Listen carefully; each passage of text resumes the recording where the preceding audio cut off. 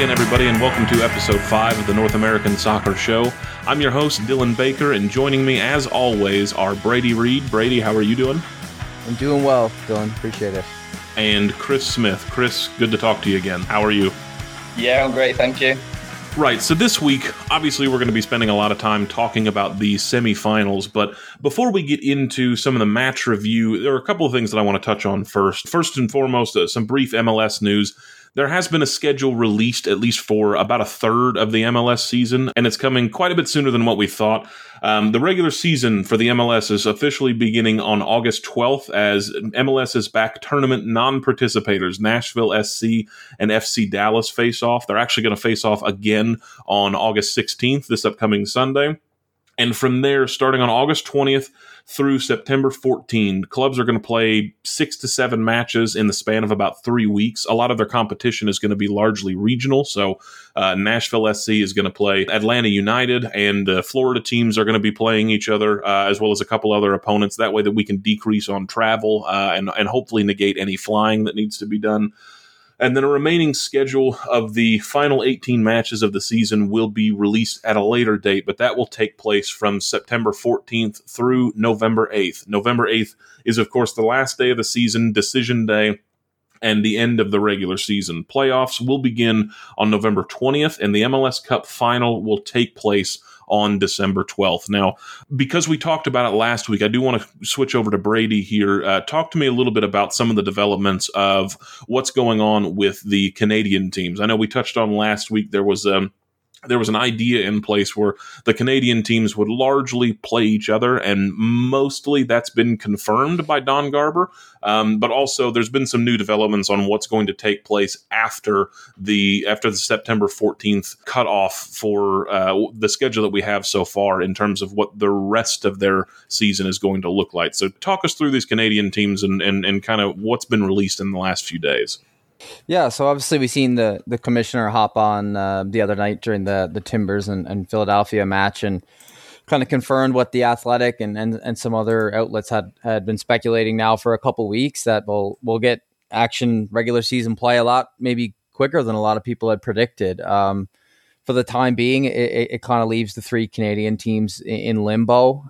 The plan is to play each other 3 times each out of their own home markets just here in Canada, and then going into kind of phase 2 in September, they're probably going to have to pack up and find a temporary home down in the US to kind of wrap things up. So I'm hearing from several people that Toronto is pretty seriously exploring Red Bulls Arena as an option. The Whitecaps kind of looking at Portland and Montreal. Nothing specific, but I'm hearing probably the Northeast region just based on geographics. But it'll be interesting to see how that's all going to play out. But like I said, nothing official on those fronts. But yeah, I mean, this is certainly probably quicker than many of us might have anticipated, but a good sign. You know, as you mentioned there, Brady, it's going to be interesting, especially for Montreal, because like you said, Toronto's basically got their quote-unquote home stadium covered. Vancouver are being on the completely opposite side of Canada and the opposite side of North America. They've got a few options over in their neck of the woods, like your Seattles, like your Portlands, where they should be able to make a short hop into a new stadium to play in, should this be the direction to move forward.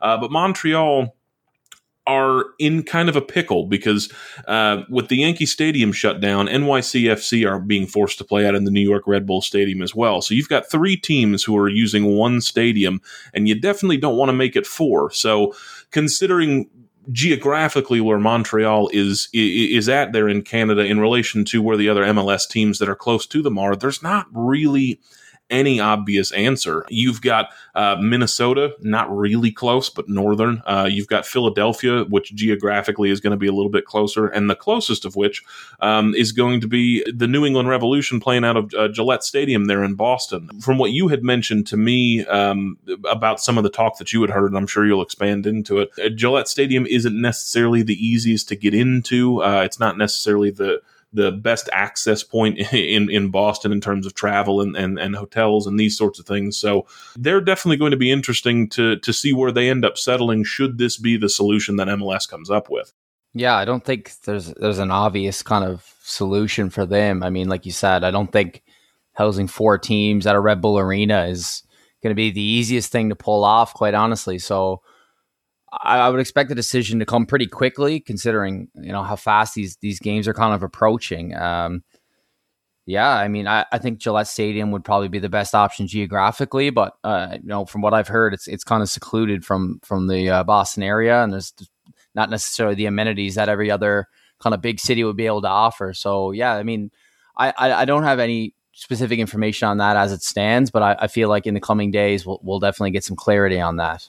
The last thing that I want to cover before we get into the semifinals is kind of looking back at this MLS is Back tournament as a whole. As we approach the final this upcoming Tuesday, I want to know you two's thoughts about this tournament in terms of its role for American soccer in the pandemic-riddled world we've found ourselves living in for the last 5 months.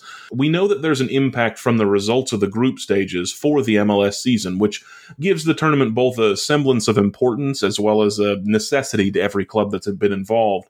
The MLS administration has deliberated endlessly on how best to restart and eventually finish the season that started back in February, and this tournament, coupled with heavy coronavirus restrictions and self-isolation methods, was, in their minds, the best way forward. So let's kind of analyze this tournament from the other end of it as we're about to finish. Has this tournament been an effective way to kickstart MLS after a 4-month layoff, and has it been a good squad building tool for clubs trying to figure out just what exactly is the best way forward? Yeah, I think it has to go down as a success in my view.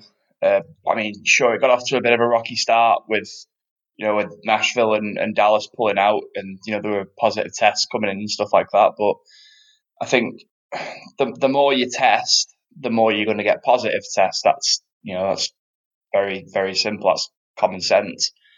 I read somewhere that as of Saturday they were 0 from 148 for positive tests, and that was 28 consecutive days without one now. So if nothing else, they've proved for every other major sport in the United States that the bubble method definitely works. I think on the pitch, I think there's, if not all, then most of the teams have learned something about themselves. You've seen Orlando under Oscar Pereira get into the final, and sort of, obviously we'll touch on them later, but I think they've learned a hell of a lot about themselves. I know they went out earlier than we thought, but Columbus Crew have proved how good they can be on the day, and that they should definitely be taken seriously this season. LAFC have proven how dangerous they can be under Carlos Vela. We all still know that LA Galaxy are terrible, just as they were last season, even when Ibrahimovic was there. There's so many teams that have learned something, whether it be positive or negative. At the very least, it's been a good way to sort of kick us back into action. Sort of everyone should now be entering this new sort of rehashed regular season back in the stride. And Brady, what are your thoughts, especially considering, look, if you go back to the beginning of this tournament and really the weeks building up to this tournament, it didn't look good.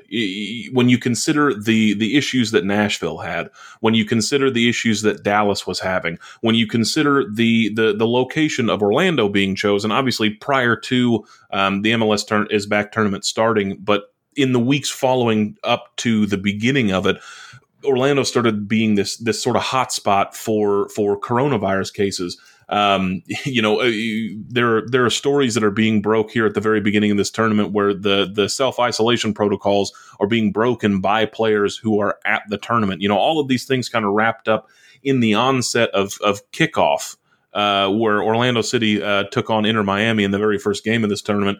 And it didn't look like it was going to be a good thing for soccer. It didn't look like it was going to be a good thing for the MLS. It didn't look like it was going to be a good thing for American sports in general, considering our difference from a lot of the world in terms of how we've handled coronavirus. So now that we are on the other end of it, considering all of those things, it looks quite a bit better on the outset than it did on the onset, wouldn't you say? Yeah, I mean, I think I'd have to agree with Chris. I think overall, I think this tournament has been quite successful in what it's tried to achieve. It's it's made the most of the current situation. Playing kind of across the United States at this point in time wasn't exactly an option. So, they've proved that the bubble method can work despite some early concerns, which they very, very appropriately dealt with. And there was a ton of skepticism about the success that they might have, and we kind of see a lot of the same attitude on social media as we head into a regular season format. But I'm going to give them an opportunity to prove themselves and see if they can make this work before I kind of assume the worst. I think they've done a good job of handling it to this time. So there's no reason why that can't continue. But yeah, I think the tournament's been a huge success, especially with regards to kind of recruiting new fans. I've had a lot of people reach out to me that are very intrigued in the results and kind of how teams that are not necessarily expected to have had success are making a run, like teams like Orlando, obviously, who find themselves in the final. So, there's certainly there's a ton of new eyes on the league, and I think a lot of that has to do with the tournament format. I'm not sure it's necessarily something they should adopt every year moving forward, but in the current climate, I think it was the right move, and yeah, I'm excited to see if they can have any success with the regular season. And a lot of it, I think, personally, is going to come down to adherence to quarantine rules that have worked in the bubble system that's been employed for this MLS's back tournament once they're back home. I don't mind, especially watching a lot of European leagues move back into home grounds and get back to a normal schedule.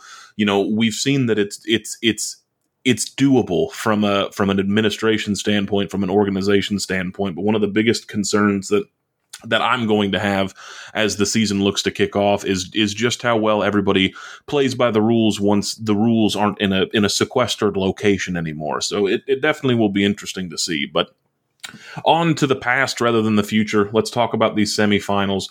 The first one that we've got to touch on is Portland Timbers versus Philadelphia Union. Oh boy, this was such an intriguing head-to-head for a semifinal. We spoke last week about the experience of this electric Portland side going up against a younger, more patient, more counterattacking styled Philadelphia Union, and the former pretty handily came out on top this week. Chris, I'm going to start with you. We've seen Philadelphia sit deep and wait for their chances to come to them, and until this match, it's worked well for them. Even hearkening back to their opener against New York Red Bulls, a heavy pressing side, much like Portland, Philadelphia Union have been throughout this tournament what I can only describe as comfortable. What do you see in this match that was different? Were Philadelphia feeling the pressure more from Portland Timbers or more from the spectacle that is a cup semifinal? To be honest, I don't think they necessarily sort of succumbed to pressure that much throughout the game. There's always sort of a trend of teams when they fall behind, they put a lot of pressure on late on, and that can sometimes sort of skew the stats of the game and how the game feels. But they did put a lot of pressure on the Timbers towards the end, and I was kind of, they had that goal disallowed for offside, and I was kind of watching it and thinking, yeah, the Timbers are going to crack here in a minute, but they somehow just made it through. So important to remember as well that Sergio Santos missed a penalty. That goes in. Philadelphia get a grip on the game. It could have turned out really differently. So I don't necessarily think that they've gone out because they've played poorly or they've succumbed to pressure. Portland are an incredibly experienced team at playing at this stage of tournaments and pulling through and getting to finals. And some of the match winners they've got, if you're not quite at 100%, you're probably going to lose by those fine margins. I think that's what it went down to in the end. Well, and just to stick with you, and we can transition over to Brady if he's got any thoughts on this particular player. We've highlighted Brenden Aaronson so many times over the course of the beginning throes of this podcast. Any thoughts on his performance on the night? As usual, he looked like he was trying to make things happen as much as, if not more, than any other Philadelphia player. The problem is when you come up against a guy like Diego Chara, you know what's going to happen there. He operates right in that space where Aaronson likes to operate. And as much as Aaronson was still looking to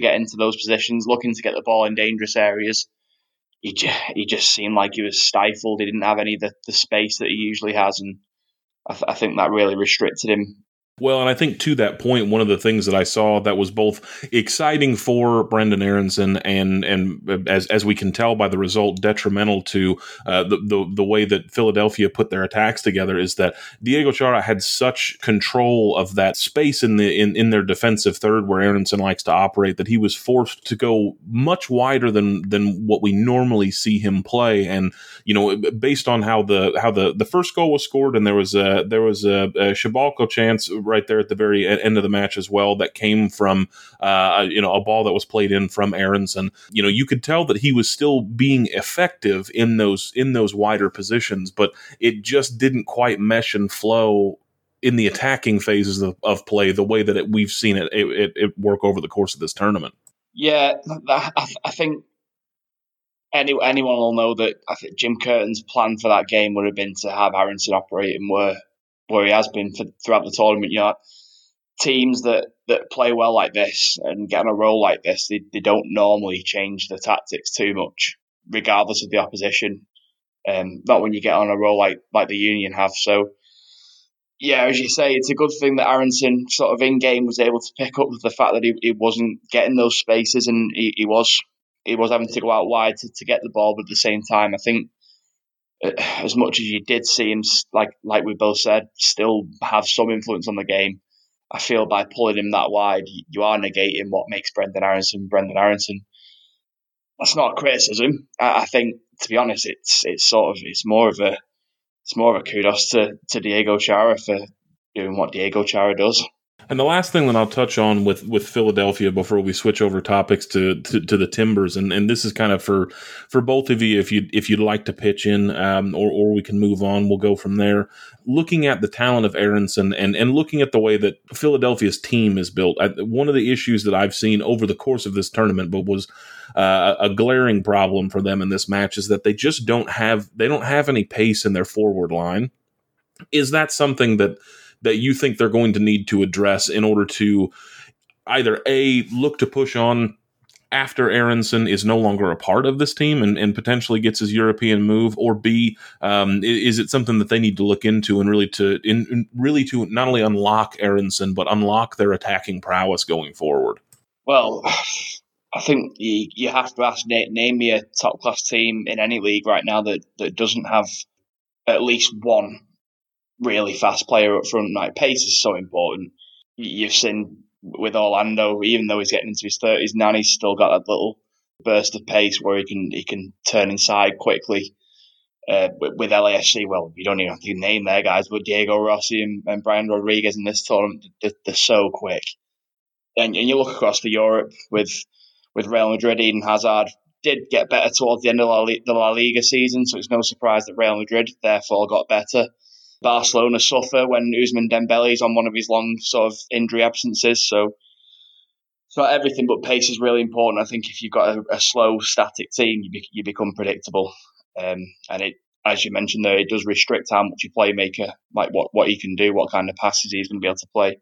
Yeah, I think, yeah, like Chris said, I think any team needs one of those kind of game breakers with regards to just speed that's going to kind of unlock a defense when a guy like Aaronson is pulling the strings. And like, Toronto FC had similar issues in this tournament. They, in their own right, they're a great team going forward, but Pozuelo is certainly not a quick player. He's a brilliant player, but he needs speed around him to kind of break the lines. And obviously at this point, Jose Altidore is definitely, that's not what he's known for. They got some young guys in Schaffelberg and Endo, and these guys who, they have speed, but they're not necessarily, they don't have the reps at this level to kind of be a game breaker by any means. So, I mean, Philadelphia might be weary about building long-term around Aaronson because I'm not sure how long he's going to stick around. I mean, and for their sake, I hope a while, but yeah, I think it's a bit of a common theme at times across Major League Soccer. If I'm honest, I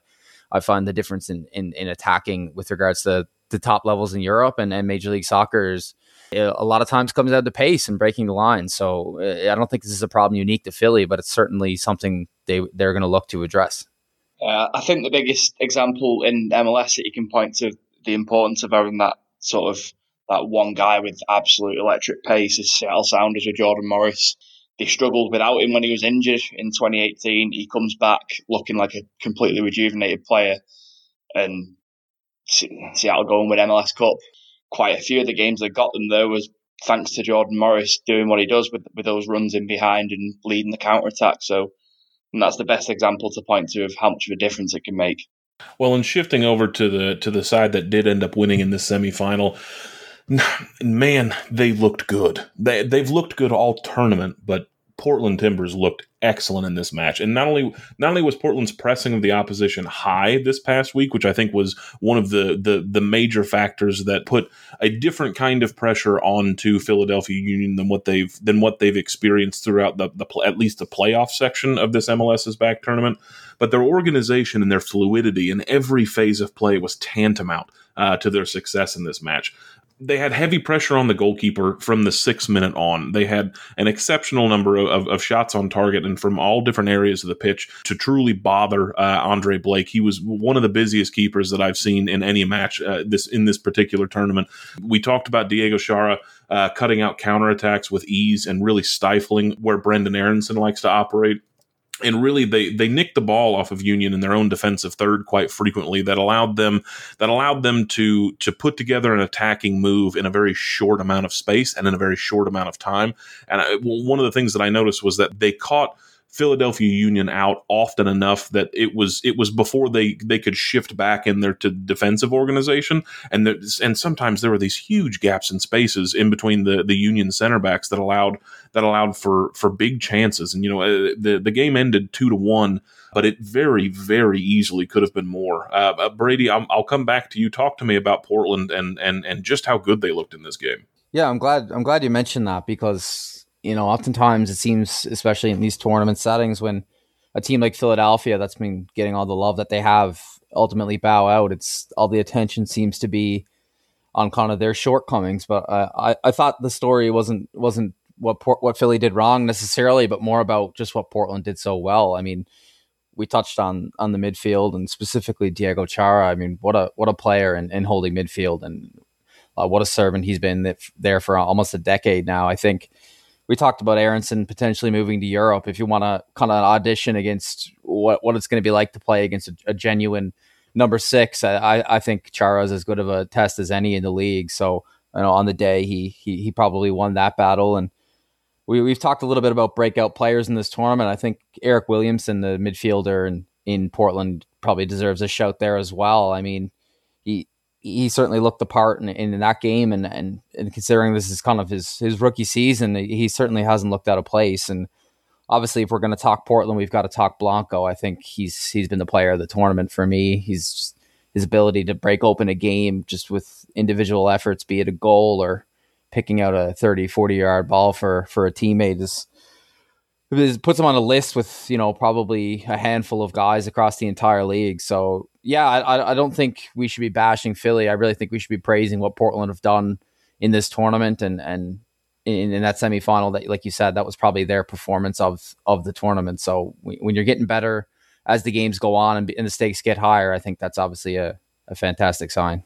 Chris, to me, more than anything, all of these things that I've mentioned to kind of set you up to talk about Portland here still apply. But more than anything, I think what I noticed in this match is that Portland looked like they've been here before. They've been in late stages of domestic cup competitions. They've been in late stages of the MLS playoffs, and they looked like they knew how to handle the pressure of late tournament matches. Yeah, exactly. You got Diego Valeri is one of the most experienced sort of winners in the entire league. So him alone, like when he's on the pitch, that's a scary prospect to try and defend against. But Brady mentioned how good Blanco's been there. I think for me now, sort of looking at the entire tournament with one game to go, he's got to be the MVP. The high press that Timbers had against Philadelphia, you mentioned. Blanco made 7 tackles and 2 interceptions on his own, which for the guy who's scoring all the goals and getting all the assists, that's incredible. That's an incredible defensive output. It just shows how cohesive and how together this Timbers team are. And as you mentioned, the closer they get to a final, the more they just seem to knit things together. They've got a team full of experience, a team full of match winners, and the best player at the tournament so far. So as much as not many people tipped them to get this far, is it that much of a surprise that they are? I don't think it is. And one of the main things that I want to touch on before we talk about Portland as a team in the finals and looking forward to their matchup, which we'll also touch on, is Sebastian Blanco is 32 years old. Diego Valeri and Diego Chara are 34 years old. I know we talked last week about how the experience would be important, which I do think that we saw in this match, but also we talked about how age is going to start becoming a really big factor for Portland moving forward. Now, we've seen older players have a lot of success in the MLS. You know, it's been joked about that it's the retirement league for some of the biggest names in Europe, but more importantly, we've started to see a bit of a modernization of the MLS, where it's not necessarily built around that talismanic old player who's just leagues above everybody else. I know we touched on that with the LA Galaxy conversation last week as well. So, Chris, I'll stick with you just briefly. Talk to me about the age of this Portland squad, and when do you think they're going to have to start really honing in and addressing that issue going forward, as some of their best players will be bowing out and retiring, you would think, within the next 1 to 3 years? I don't think it's a case of if they start doing it or when they have to start doing it. They already are. You've got Jeremy Ebobisse up front has been sort of picking up more minutes as the years go by, and he's now starting to look like a real match winner up front. He's got great pace. His end product's improved no end over the past sort of 6 to 12, 18 months. So there's one guy straight away. You got Niezgoda up front, who they signed in the off season, 25-year-old striker. So he's a guy who can stick around and sort of liven up that forward line. You've got Christian Paredes in the midfield, hopefully to replace Diego Chara when his legs do eventually give up. So, across the pitch, they are actually already making these sort of younger signings, and they are building for a future without Chara and Valeri. That's not to say it'll be an immediate success. You lose, obviously, when you lose players of that caliber, it does take some adjustment, and there's a lot that they'll be taking out of the dressing room alone, let alone on the pitch. So it'll still be a building project to get things sorted, but they are making strides already. Yeah, we mentioned Seattle Sounders earlier, and how kind of the injection of Jordan Morris's pace has given them life in moments where they haven't necessarily looked to be the most flight of foot, and they're kind of in a similar situation where a lot of their top players are starting to kind of find themselves on the wrong side of 30, save for Morris, obviously. So with the way that the regular season is going to play out, it's going to be a pretty congested fixture list, and so some of these teams who have some young players who are, prospects and haven't necessarily gotten the chance to have a true audition, I think we're going to see them get a real look. And for teams like Portland and Seattle, perhaps these times will be, super important for kind of evaluating, what they have moving forward, and do they need to look abroad, or do they need to, give their homegrown talent a better audition? I'll stick with you for one last final follow up on this. Chris made a great point with Ebobisse and with Niezgoda, and how their minutes are starting to increase pretty frequently over the course of this tournament, based on what you've seen from players like these two. I know Paredes, we're waiting to see a high number of minutes for him for Portland, but specifically with Niezgoda and Ebobisse, based on previous seasons in the MLS and based on past performances that you've seen prior to this MLS is Back tournament, do you think that this tournament has been a big development standard for them raising their game going forward? Yeah, I think we've touched on kind of the culture, the winning culture in Portland, and I think that energy and that mindset is contagious. And I think the likes of Valeri, Blanco, Chara, these guys who've been there, done that, and have had tons of success in this league. I think that these younger players are coming in and they're kind of just a sponge, and they're learning all they can, and clearly they're elevating their game as a result. And so the word culture is a huge word in European football, but not always necessarily one we hear in North American soccer. But I think in Portland, they've clearly got a winning culture. And so when these players come in and are playing alongside guys who are demanding a lot of them, I think it's requiring them to kind of raise their game to a high level very quickly. And I think we've seen that in success of their young guys. And I don't think that'll change anytime soon. Perfect. Well, we do need to shift over to the other semifinal, for time, because there's a lot to talk about with this one as well.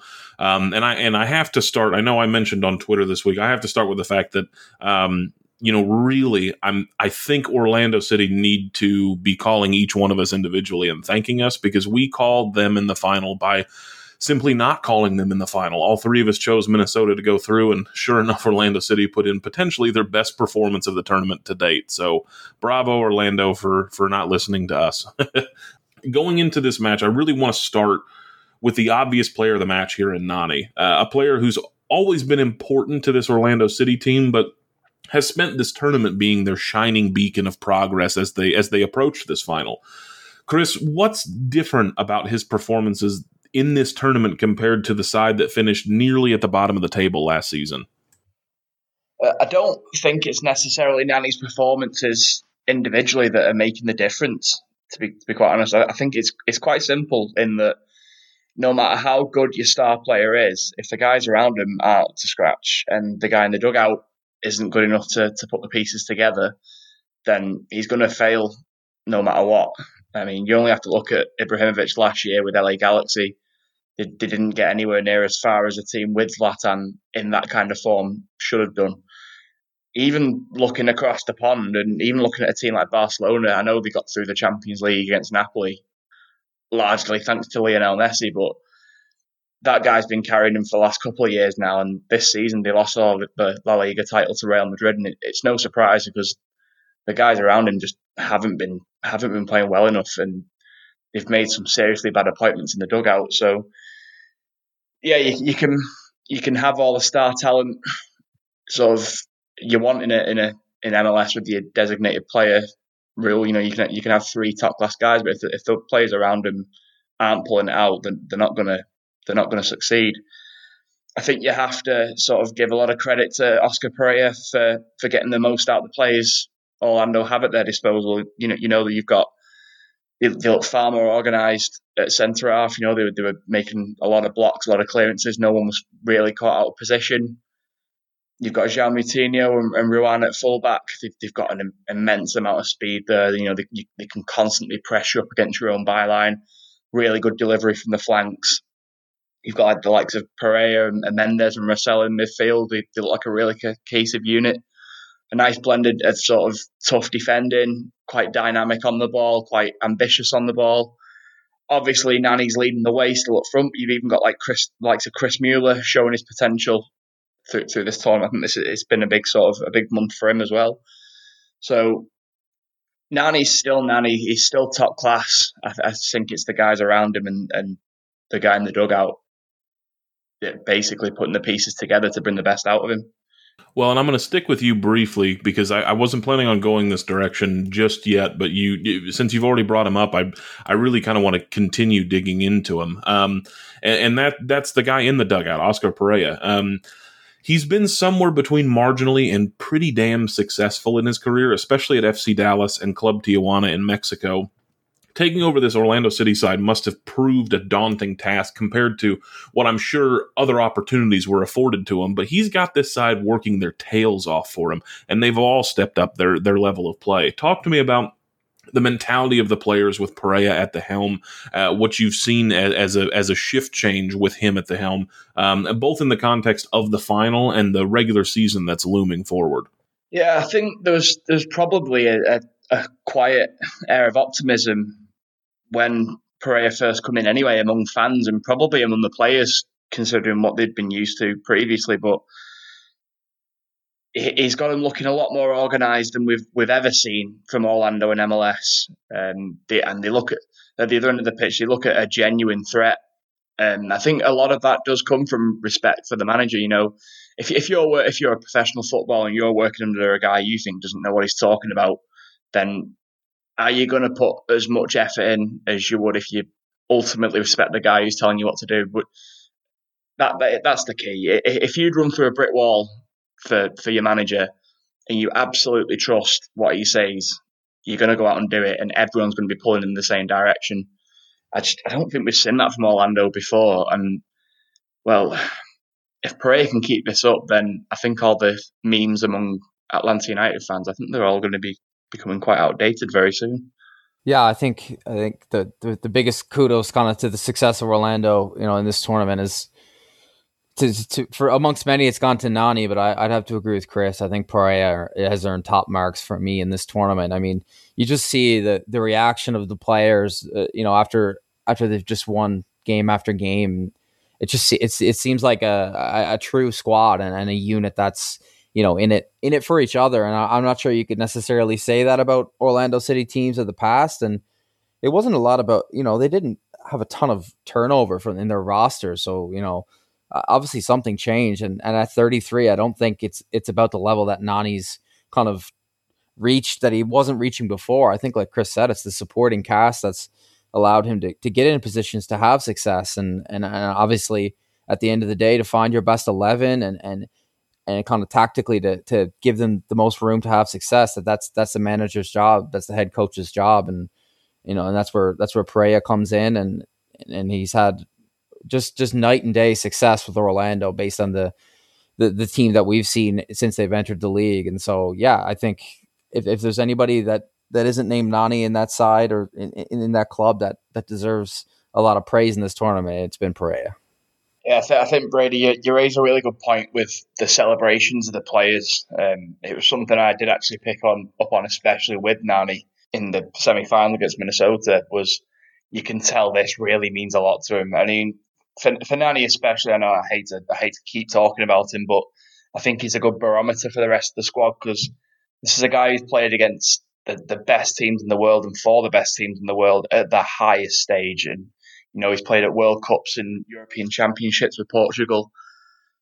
The way he was celebrating his goals, the way he was celebrating the victory, it was refreshing to see from an Atlanta United fan.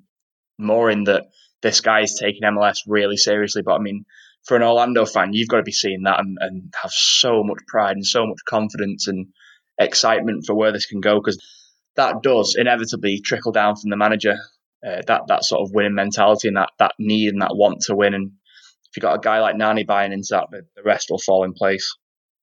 Yeah, I know. Like you said, we said it's not just Nani, but here we are praising the guy. But I mean, he's played in Champions League finals under Sir Alex Ferguson. I mean, his experience, let alone his play on the field, but his experience is it's got to be contagious. And I spoke with Kamal Miller, a Canadian defender in Orlando, ahead of the tournament, and that was the biggest thing he said to me.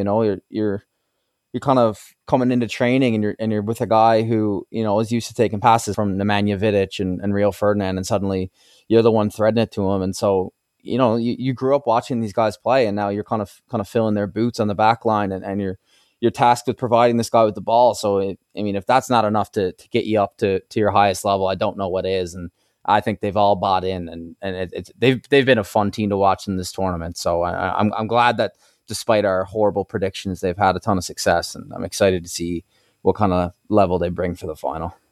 Maybe lastly, before we move on to Minnesota, you're right. We have talked a lot about Nani, and so too has almost everybody who's covered Orlando City in this tournament, and really in the past couple of years as well. But one question, as he is another one of those big name stars who played in all the big games in Europe, that's come over here at an age. Before the appointment of Oscar Pereira, Orlando kind of looked like, if Nani couldn't do it, nobody else could. And like you guys have both mentioned, that's really not the case anymore. So the question that I would pose to you two is that in an alternate reality where, basically this tournament is Nani's last bits and bobs for Orlando City. He retires. And now they've got this open position out on the left with the rest of the team that they've put together, and with the backing that they're giving the manager, and with the way that Pereira has really changed the environment and the culture of this club. Do you see Orlando continuing to breed success potentially with the loss of Nani now that you've seen how they've grown under Pereira? Yeah, I see them kicking on for me regardless now. I'm not going to jump the gun and say, they're going to be in the playoffs every year from now on. You can't just say that about a side that's never been in the playoffs, but they're going to compete a lot more now. namely because they've got a guy in the dugout, not to pilot on James O'Connor anymore, but they've got a guy in the dugout who knows what he's doing. He's earned the respect of the squad very quickly, and regardless of who's on the pitch now, they're going to be buying into what he's doing, and that then goes upstairs. The guys who offer up the finances are going to have confidence in the guy they're giving the money to. So yeah, I definitely see them competing a lot more from here on out. Yeah, I mean, I'm not gonna sit here and tell you that that they're a better team or even maybe as good of a team without Nani, but I don't think it all falls apart if he decides tomorrow that he's done with Orlando. I mean, hopefully that's not the case, because obviously to have a player of that level, regardless of the age, is an exciting prospect for the league. But no, I think that the blueprint is in place now, and I think Orlando, like Chris says, is not necessarily a playoff lock moving forward, but it's certainly a team that I expect anyways to have a ton of success in the Eastern Conference long term. Yeah, well, Orlando have never actually had a problem with attracting big names in the past. That's never been the issue, has it? It's always been getting the guys around them and getting the rest of it right. Sort of, they're in a very attractive location, and they've always been able to get the big names in. So I think now we're finally seeing an Orlando who's getting the rest of it right. Well, it certainly makes them exciting to watch as a neutral now, whereas they definitely didn't have that about them in past years since they've come into the league. But switching over to the side that didn't make it to the final, Minnesota United. I know we started with a highlight of Orlando, and I want to start with a highlight of Minnesota as well in terms of Hassani Dotson, and then we can talk more about the game and more about Minnesota United specifically. But Dotson has received massive amounts of attention in this tournament, and rightfully so, especially after the San Jose match from the previous episode. Despite clearly being an exciting player, his youthfulness was on full display this week. And again, it is Nani. He's one of the best left wingers in the league, and he's almost hands down probably the most experienced left winger in the league. So, Chris, do you see this past match as more of a learning experience for him, or do you see it more of a showcase of how far away he is from being consistently a top level talent? We know he's got the talent. He wouldn't be exciting, and he wouldn't be receiving the same amount of attention if he didn't have the talent. But that consistency is key. Do you think that this is more of a learning experience for him, or does he have a lot more to show? I think it's more a learning experience personally. It was a strange performance because the first sort of 10 minutes, everything was going through him again, like it was against San Jose. And I was personally rubbing my hands together thinking, yeah, this is going to be another big performance from a guy we're all excited about. And then he just got torched by Nani. Like, it was crazy. Looking at the two mistakes, sort of the two goals, I wouldn't call both of them actual mistakes, but looking at the two goals, I think the things that a player can easily learn from. The first one, he's been caught a little bit out of position. He's let Nani get the wrong side of him, and he's just been out-muscled. And then the second one, he's been done with the eyes and gone the wrong way and sold himself and allowed Nani to come inside so easily to get the shot away. They're mistakes that a player can quickly learn from. They don't often do them twice. So I don't think this is a sort of something where we should be more grounded about Hassani Dotson. I think this is something where we say, yeah, he's played really well, but clearly when he's come up against a guy who's got so much experience and knows all the tricks of the trade and has come up against countless different kinds of fullbacks, he just got outfoxed by him. But a big learning experience for him. I think he'll come out as a better player. That second goal was more the interesting one in terms of Dotson's development, because it's not hard to let Nani, even at 33, it's not hard to let Nani in behind you. And at that stage, it's just, you're going up against the footwork of a guy who's bamboozled people on the biggest stages. But the second one was the one that was more concerning to me, because, essentially he chose the overlap. As Nani was dribbling towards him, he stepped off, saw the overlap coming, and decided to to not take on Nani and put the pressure on him as he cut inside and to focus on the overlap. And while there's an argument there that there should have been more midfield help for that inside cut, or maybe there can be a center back stepping up from it, at the end of the day, he was Dotson's man. And that was more the decision that I was most interested in your opinion on, because under normal circumstances, you would think Orlando City left back or Nani, who needs more attention. And he flat out made the wrong decision.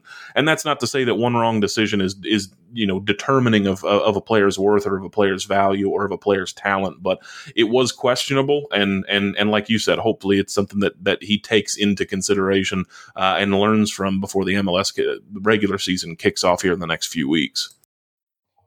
No, I think you're right. He definitely made the wrong decision. You can't let a guy like Nani cut inside onto his strong foot and get a shot away like that. You ask any defender, any centre half, or any goalkeeper, they'd rather a cross be coming in from the flank than a shot from a player like that 100% any day of the week. So yeah, no question there. He stood off too far, and then he allowed one of the most threatening players in this league to cut inside and get a shot on goal. But as I mentioned, that's going to hurt him. The fact that that's happened, he knows that that's on him. He doesn't need telling by anyone. So it's not. I would be very surprised if that's a mistake that he makes again, because from what I've seen of Hassani Dotson so far, he's a player with a very high ceiling and a lot of potential.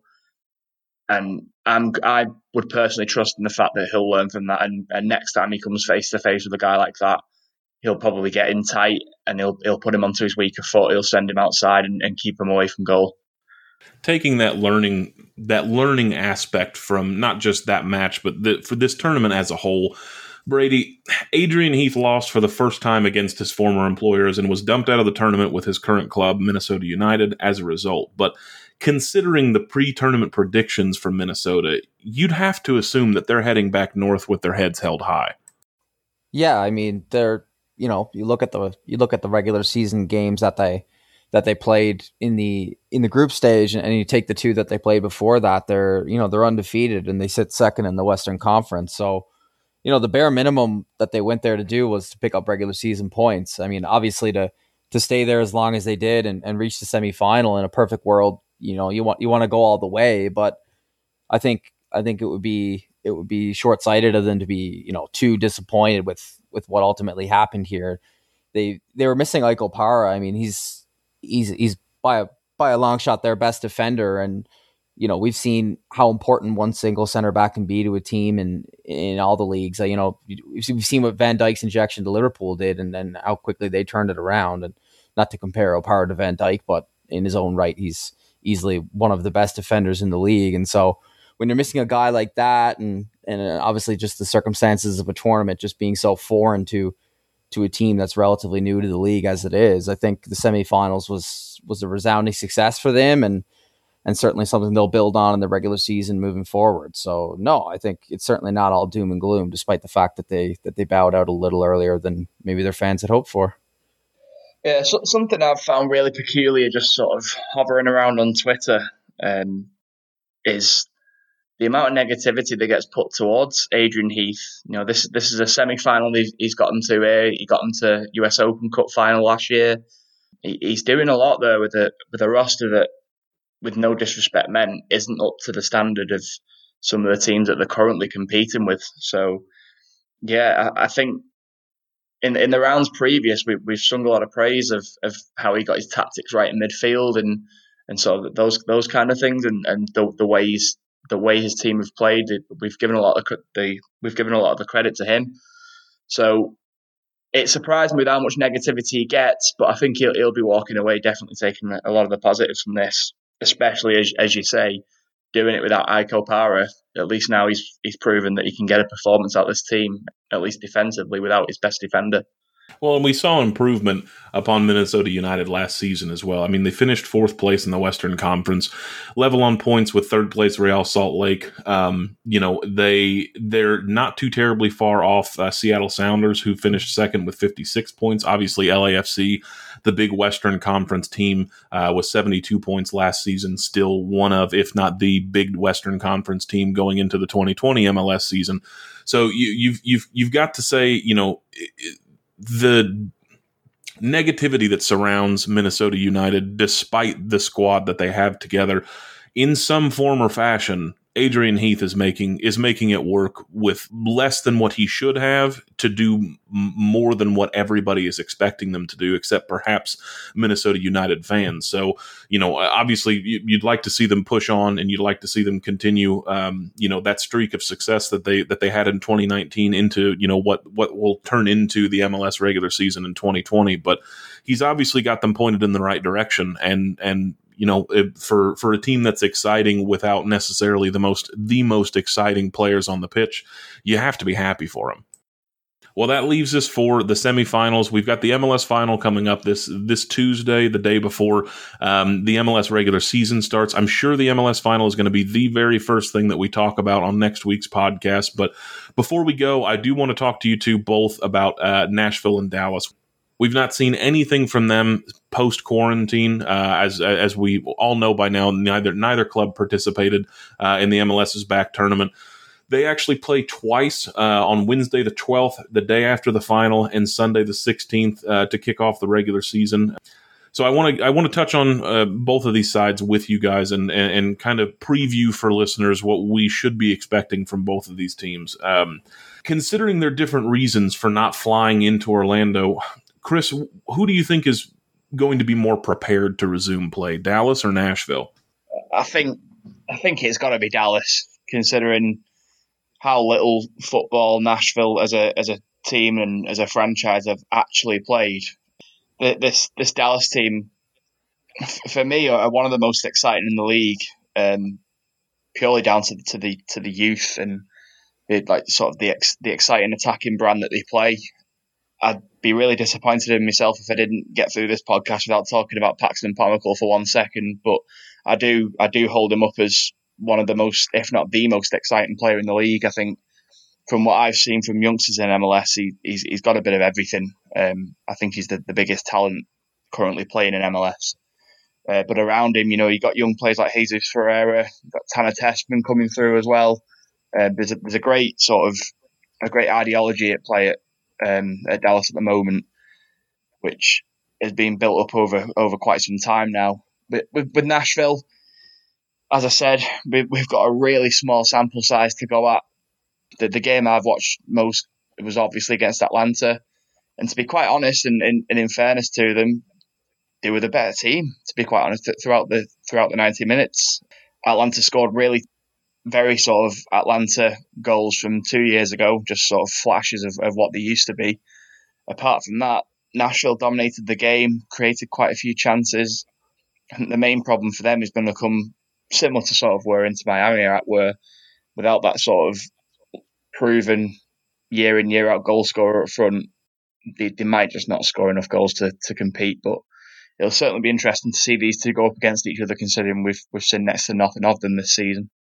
And Brady, touch on Nashville and Dallas in terms of preparation, just like Chris did. But also, I'm going to go ahead and kickstart with you as well. What do you think we can expect from Nashville and Dallas this season? I mean, for Nashville, this is their inaugural season. We know how things typically go for MLS freshmen, and for Dallas, they've been in and around the top of the pile for a few years now. They like Chris mentioned, they've got such a strong academy and such an exciting team.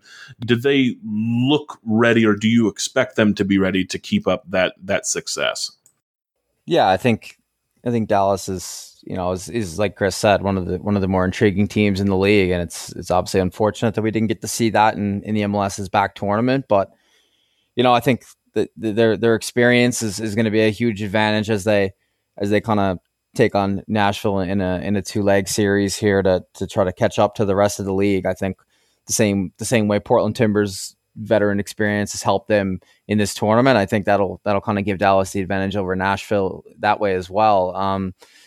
For Nashville, I mean, like we said, we've only seen 2 games. It hasn't been all doom and gloom. Obviously, we touched on the Atlanta game, but against Portland as well, they lost 1-0, but they outpossessed Portland. They outshot them. The corner kicks were 9-0. So, this isn't a team who's sitting back in a low block and kind of just trying to hope to avoid a lopsided result. They're looking to play, like Chris said, until somebody kind of proves that they can be that reliable talisman. The results might not come as quickly as they might hope, but on the other side of things, Dallas obviously, like we said, a very exciting team going forward, and then at the back they've got a very exciting young defender in Reggie Cannon and Matt Hedges, who's a former MLS Defender of the Year himself. So yeah, I think Dallas is a team that obviously we've kind of forgot about naturally with the simple fact that they haven't been playing, but are on the other side of things one of the teams that I'm looking forward to seeing the most as we kick things back to the regular season. And Chris, what about you? Brady makes a good point that Nashville have started better than what you would have expected an inaugural team to start, despite the fact that they've not registered a win. The stats look good. The performances on the pitch look good. You mentioned against Atlanta United that they looked better than you had expected, and obviously with Dallas being, having the excitement around them every year that they do have, expectations for both of these teams you might consider to be potentially higher than what you normally would expect of them, especially in terms of Nashville. Yeah, as you mentioned, first year MLS teams don't often get off to the best start. There's a couple of outliers, but generally speaking, it's a bit of a struggle. I don't think we're going to see sort of an FC Cincinnati performance from them this season, but at the same time, I don't think we're going to see an LAFC or Atlanta United first year where they sort of break through and get into the playoffs and go quite deep and that sort of thing. I think if they can try and hang in that tail end of the playoff race, I think that's got to be taken as a positive. But as you say, they've shown more than enough on the pitch so far to prove that they can at least compete at this level. As we've mentioned, my only worry is you can't rely on Walker Zimmerman scoring all the goals the whole season from centre back. You need a guy up there who's going to finish chances and be that defining match winning factor. With Dallas, maybe I'm looking through rose-tinted glasses at the playoff game against Seattle last season, but that was one of the best games I've ever watched live in my life. It was incredible. Like, obviously Seattle went in as favourites, but Dallas just gave everything. They gave so much to that game and displayed everything that you want from an FC Dallas team in terms of how they attack, how they play on the ball, sort of that ethos that we've talked about that you associate with Dallas. So I think you can expect a playoff run from them again. Are they good enough to win MLS Cup? I don't think so. By virtue of how much they put into their youth development, I think that also kills them when it comes to high pressure moments. But I think we can expect a lot of exciting football, a lot of attractive play, and I think a deep run towards the playoffs. I think. As Brady mentioned, then Dallas are pretty much the team I'm most excited for now, namely because I haven't seen them and because I admire them so much. All right, folks, that should just about take care of us for this episode of the North American Soccer Show. Chris, I'll come to you first. Let us know where we can find you on Twitter and what you plan on working on this week. It's at CJ Smith 91. I'll obviously be covering the MLS's back final and then prepping myself for no sleep for when the regular season starts again. And Brady, how about you? Where can we find you on Twitter? And with the MLS regular season kicking off next week for the Canadian sides, what can we expect from you this week? Yeah, as always, you can find me on Twitter at BradyReed_. With the Canadian Premier League, as I mentioned, getting underway this week, I'm looking to do some match coverage for that. So, if that's something you're interested in, definitely check it out. And, I thought we'd get a little bit of a breather with the MLS, but it sounds like we're going to get right back into it. So, yeah, I'm excited for that as well. And I'm your host, Dylan Baker. You can find me on Twitter at DLN_BKR. This has been episode 5 of the North American Soccer Show, and we will see you next week.